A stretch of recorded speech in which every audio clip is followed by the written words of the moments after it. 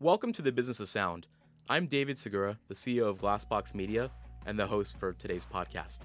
What we hope to accomplish through this series is to let you know more about podcast trends and innovations, and basically anything that you need to be successful, whether you're a creator, an executive, or someone else involved in the podcast ecosystem. For today's first ever episode, I'm actually joined by my co-founder, Chris Whitman, in addition to our marketing director, Nick Kastner. We're really excited to dive into today's program to tell you a little bit more about Glassbox Media, why we got started, and what we're hoping to accomplish for not just ourselves, but more importantly, the creators and the ecosystem as a whole. We hope you enjoy today's special episode live from Spotify Studios in Brooklyn, New York.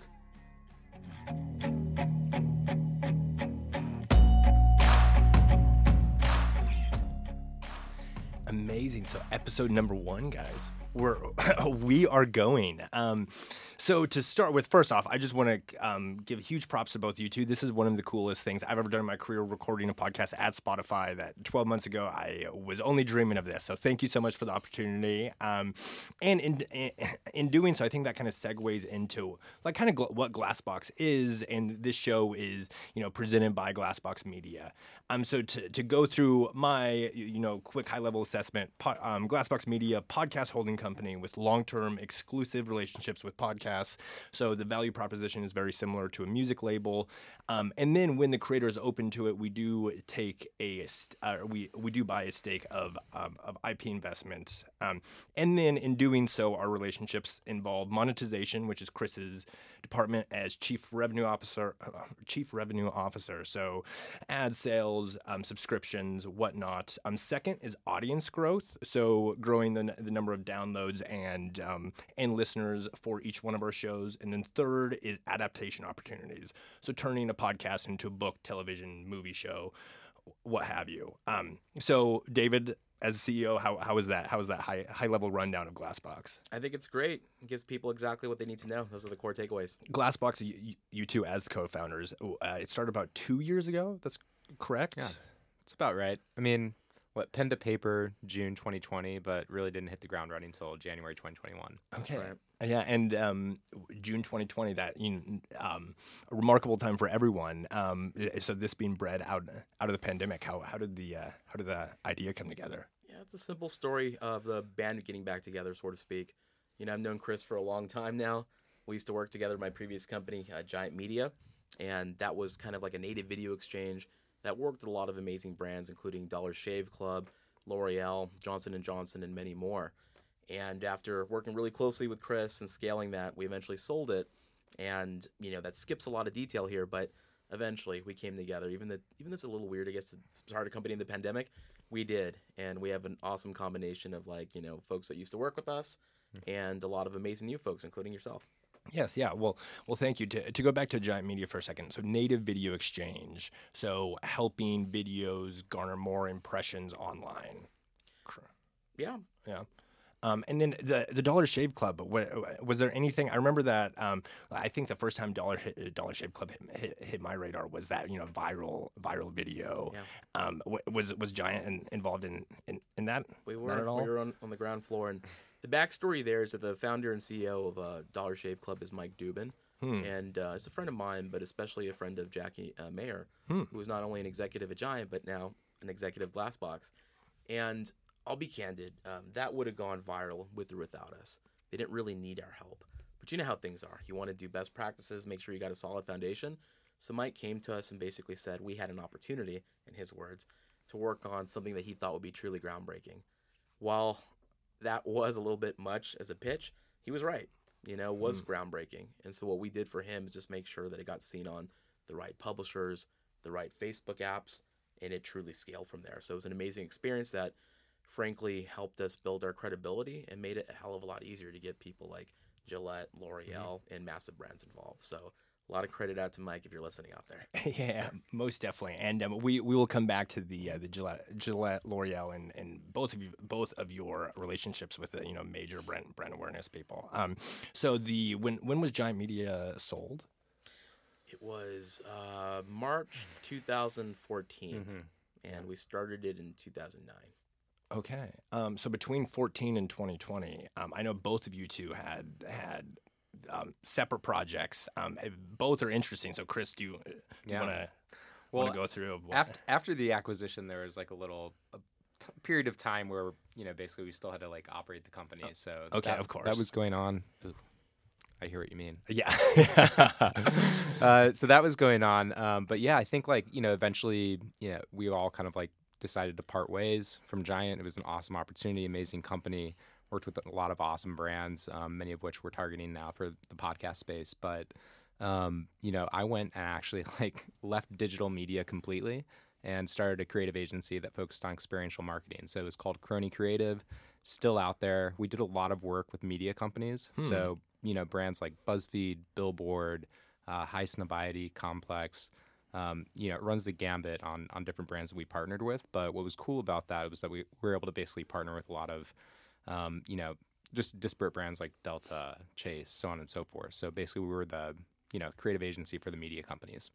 Amazing. Yeah. And that experiential expertise you have, we've leaned on more and more as we've discussed live events for our podcast. So certainly valuable expertise. Well, even activating and sponsoring, things like Podfest, podcast movement. I think the podcast community is really, still small, I think, and it's really intimate, and it's just amazing to be able to pop up with those environments and see a lot of familiar faces, meet a lot of new ones that are coming into the space as well. Yeah.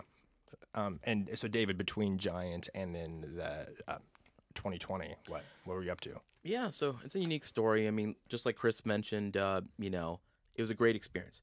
But the word I use to describe that is putting in our time. In other words, they bought not just the assets and the revenue, but us. So we learned a lot, spent time in Cannes Lions, Europe. That was freaking amazing. Shout out to Scotland if you're out there. And the holding company was called Ad Knowledge, and they were backed by, investor luminaries like TPG, JMI, and many others. So after, working there for about 2 years, making sure it didn't go off the rails, making sure that they got their money's worth, which is what we wanted, I personally just took some time off. In other words, I experimented with some projects here and there, even consulted some. But by and large, I just did a ton of travel and angel investing. Over 70 companies and counting. Some of those, people probably know, including Liquid Death, Hawthorne, the Cologne Company, Grove Collaborative, a lot of others. But like a lot of people, when the pandemic happened, I was just bored as hell. I was in my apartment in New York, just, trying to be good, like trying to socially isolate, but not that well.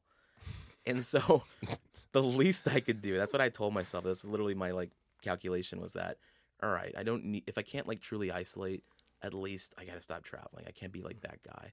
And I stopped, but that made it tough. And so, I took my time with it, but called Chris, called some other people. Like he mentioned before, we were just brainstorming, ideating for a while. But ultimately, I think, we got our stuff together.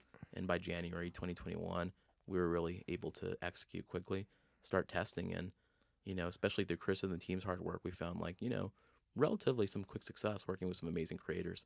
And it's just been an awesome experience. Yes. And so why podcasting? Of all, everything going on in the digital media landscape, why podcasts? So I better answers will overlap, but, I'll start out on my side. We're both media nerds, so it was going to be something in media and ad tech. But podcasting, at least for me, the most simple phrase I can say is it's the best way to invest in creators. When you're thinking about, how do I create valuable IP? You ask a TV veteran or something like that, they'll tell you, well, there's a pilot. It'll cost 7 figures, etc.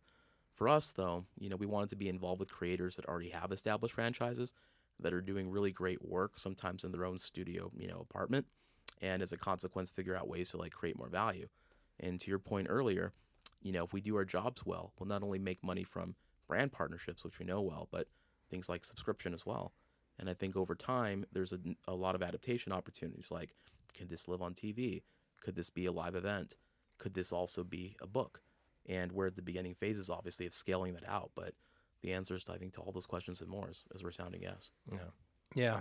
And I think, podcasting is just one of those really amazing mediums where all you need to do is buy a mic and, just set up shop and start speaking into it. And as long as you're consistent, with anything in influencer marketing, it's pretty much consistency in content.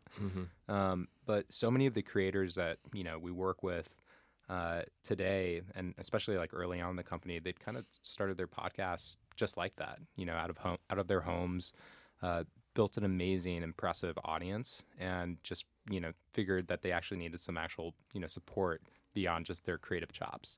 And so that's kind of one aspect of it. And I think that I'm recalling a conversation that I had with Gretchen Smith over at Ad Results, and her background's very similar to mine. I come from the agency side, worked on the Johnson & Johnson business, which is where I met David and asked him for a job when he was trying to pitch me Giant Media. But basically, podcasting is such an amazing, influential medium. You're so captive. People are in your ears, and not enough brands, I think, are, really jumping in on that opportunity.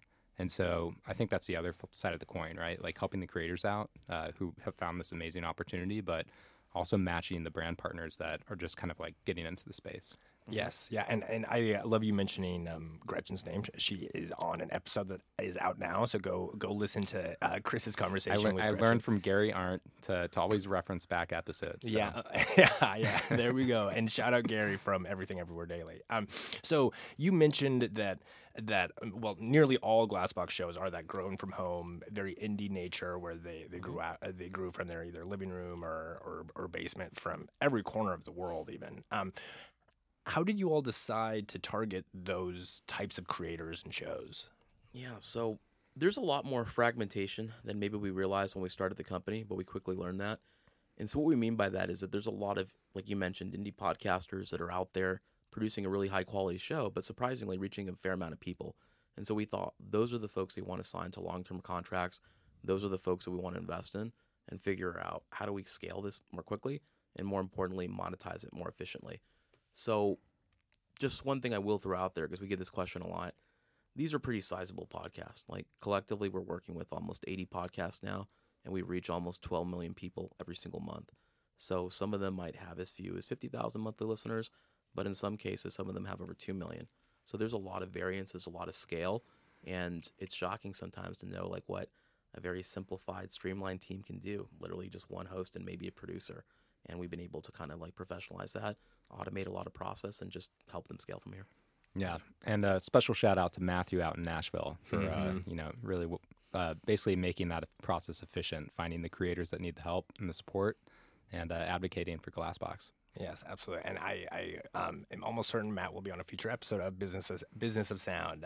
He is our partnership director here at Glassbox. What do you think? There's now a fair amount of podcast networks or companies popping up that, especially over the last 3 years, they've just exploded.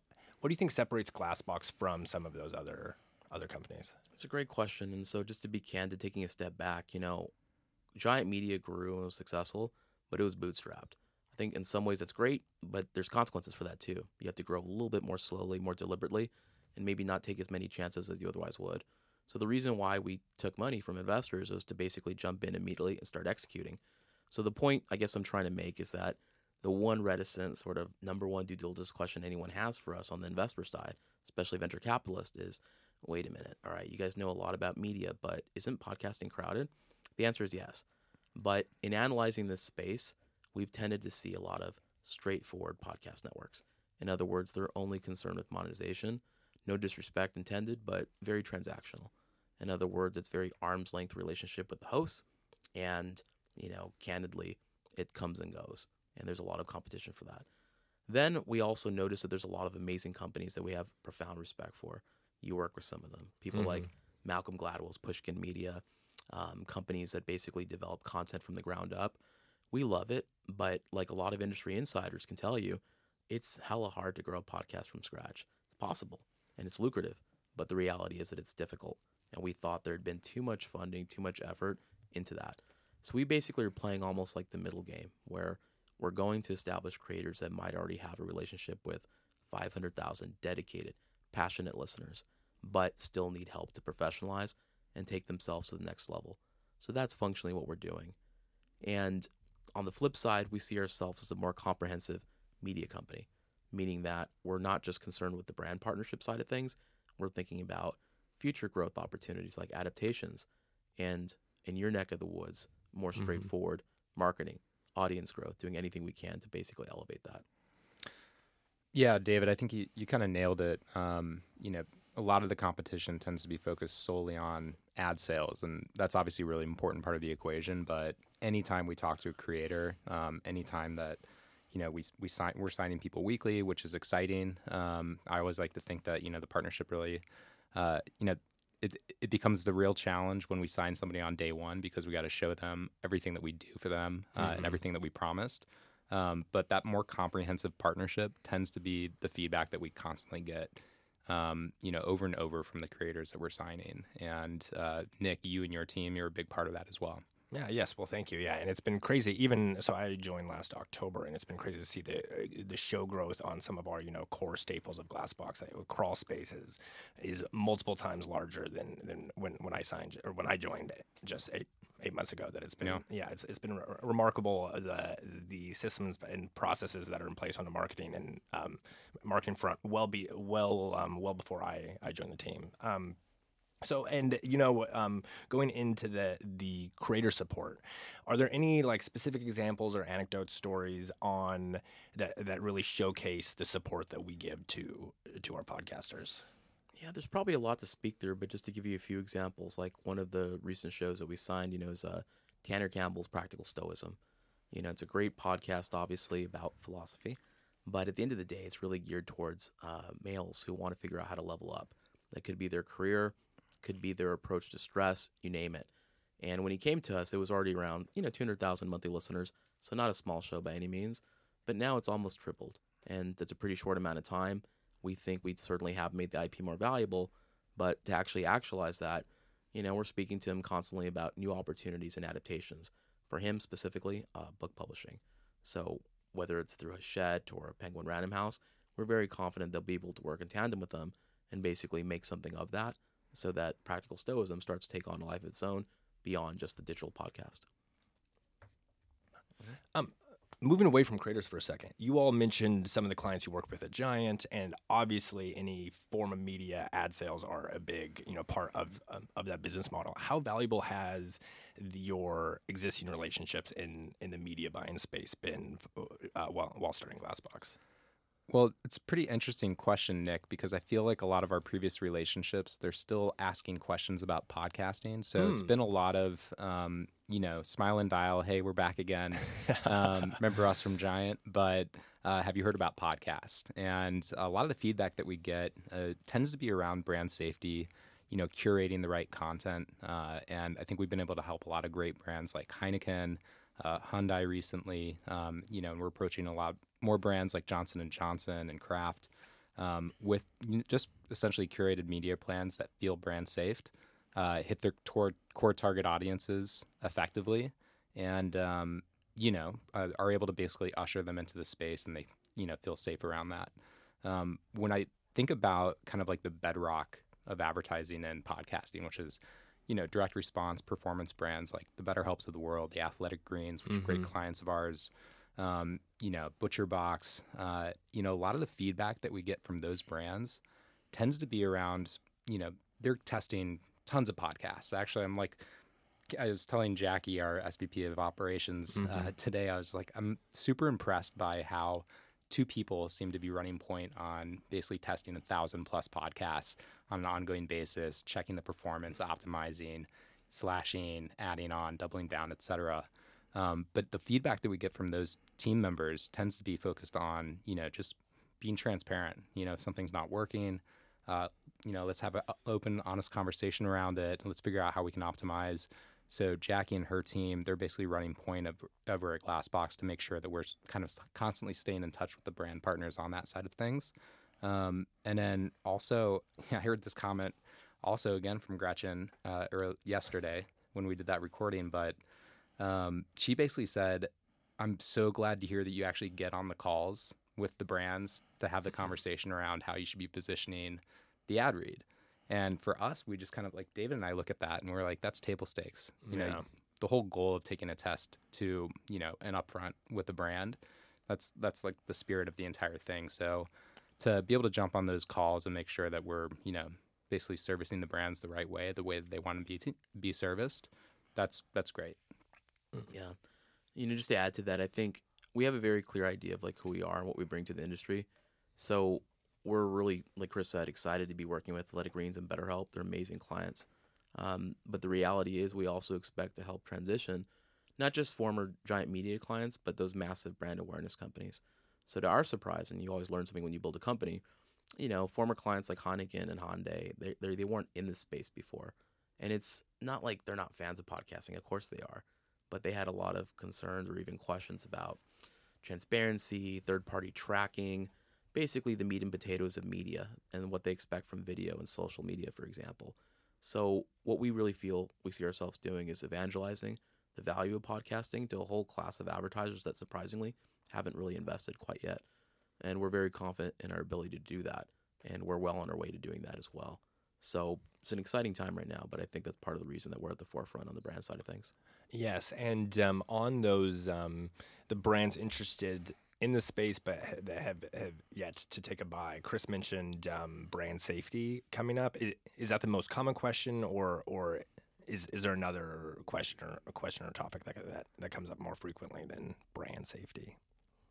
It tends to be really that. I think that a lot of the buyers that are looking for scale, a lot of those big brand awareness buyers, they want to test a lot of different types of podcasts, but, they also are resource constrained, right? So, like, they've got teams that need to sift through thousands of podcasts. And so the conversations that we're having with them is we can kind of cut that work out for you. We can offer you a basket of podcasts that are really effective in reaching your target audience, that are brand safe because we've vetted them, and that's resonating like much more.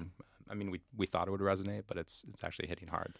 Yeah, so kind of break that down, like, for example, we're here in Brooklyn at the Spotify studios. They're just an amazing partner, and I think a true trailblazer in this whole industry. Absolutely. Everyone owes them a debt of gratitude. But the one comment I will make is that these big brands, what they mean by brand safety is not that there's something bad happening in podcasting.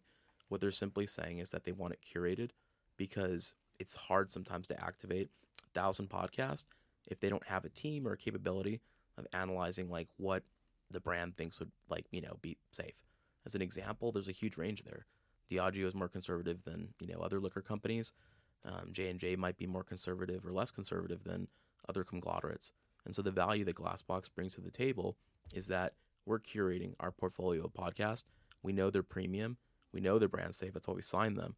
And we're basically enabling you to cherry pick what will go on this media plan and, importantly, what won't. So it's not a run a network approach. It's very contextual. And whether you buy that through a host read type activation or programmatic, you're going to get that orientation every time with Glassbox. So I think increasingly that's going to be the way to go. Amazing. So this show, we will continue to talk about news, trends, shifts in the market, all of that. Where do you see the future of the podcast industry evolving over the next few years? Content and curation, I think, are going to be big themes. We're starting to hear that a lot more. So people want to figure out not just how to invest in podcasting, but on the right types of content. So while it is a little self-serving, I'm going to admit to that, I do think like we're moving in a direction where that really matters. In other words, it makes sense to me that technology and infrastructure, companies like that like Megaphone and AdsWiz, not only grew quickly, but were snapped up really quickly by the bigs like Spotify and Sirius Radio. And now that that's been established, people are trying to figure out different ways to invest in content. And in a lot of ways, that's what we're doing. We're a content company too. It's just that we made a decision we're better off working with talented, passionate creators versus trying to do it from scratch and betting that our taste is better than everybody else's. Yeah, I think globalization is also a big trend. Podcasts are just getting more and more popular all around the world. Erica, our co-producer, has the third most popular true crime podcast in Brazil. And I'm going to botch the name, so I'll let Nick say it. I'm also like a Midwest boy at heart, so I would botch any but Casos Reyes? Yeah. Yes, heck nice. yes, Erica, Nailed it. sign it off. Yeah. Nailed it. And I have this as a note for later. She's also nominated for one of the top podcasts in Brazil. We will put the link in the show notes, so everyone listening should vote for Erica's podcast. Yes. Yeah.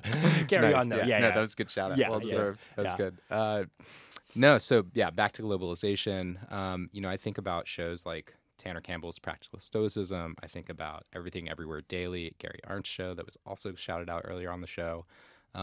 These topics that these guys cover are, for all audiences. It doesn't have to be English speaking. So as, AI continues to develop, are there ways that we can actually, have an Espanol version of a show to reach broader audiences, Japanese version, I think democratizing the audio in those formats, I think will be an exciting opportunity in the future.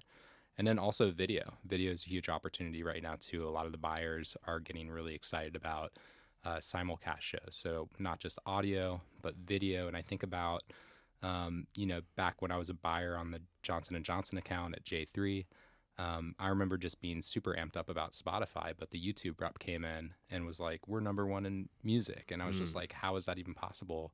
Spotify exists. But, lo and behold, millennials were building playlists of music videos and listening to them on YouTube. So it makes total sense to me, when somebody's like, one of our creators is like, should I have should I be on YouTube? And the answer is resoundingly absolutely yes, because certain people want to consume content in different ways. And it doesn't mean your content's not good. So I think finding ways to streamline that process, whether that's through AI or just, hard-nosed production, just getting into video the hard way, I think that's going to be exciting too. Yes, yeah, and you mentioned the YouTube music video playlist. Chris, in a previous life, was a VJ in college. I was. Yeah, if I'm okay to bring that up, but yes, yeah. Talk about experiential going way back from VJ. So to kind of close out here, what are some podcasts you're optimistic for within Glassbox, and then what other shows do you listen to outside of work? I'll start by saying that I'm very optimistic about all of them. Of course. I want to be diplomatic, but, we recently had the opportunity to sit down with one of our creators, Jerry Colbert, and, he's one of the founders of Atomic Entertainment, and they have a lot of amazing hit shows, but, I love everything that they're doing, including Sound Smart. Who Smarted? Smarted? And he will be on the Smarted. Yes, yeah, and he will be next week's episode. My favorite to tease it. He is friends with Pharrell Williams, so that's my favorite little fun fact about Jerry. Yeah, but he's one of those creators that has just done a lot in every medium, like TV, all sorts of things. He's won an Emmy before. He knows exactly what he's doing. So, Who Smarted obviously is a great format, but he said it best, I think, much better than we could. And it's just that he wanted to create new IP, have full control over it. If he decides to do something with it on TV again, he'll have a lot more leverage this time because they know what he's bringing to the table. There's already an audience there. So the reason I'm enthusiastic about it is I just think it's really smart. It's also a really critical format, family essentially. Basically programming aimed at making kids' lives better. And Chris can already tell you he's already working very hard at monetizing that with the team.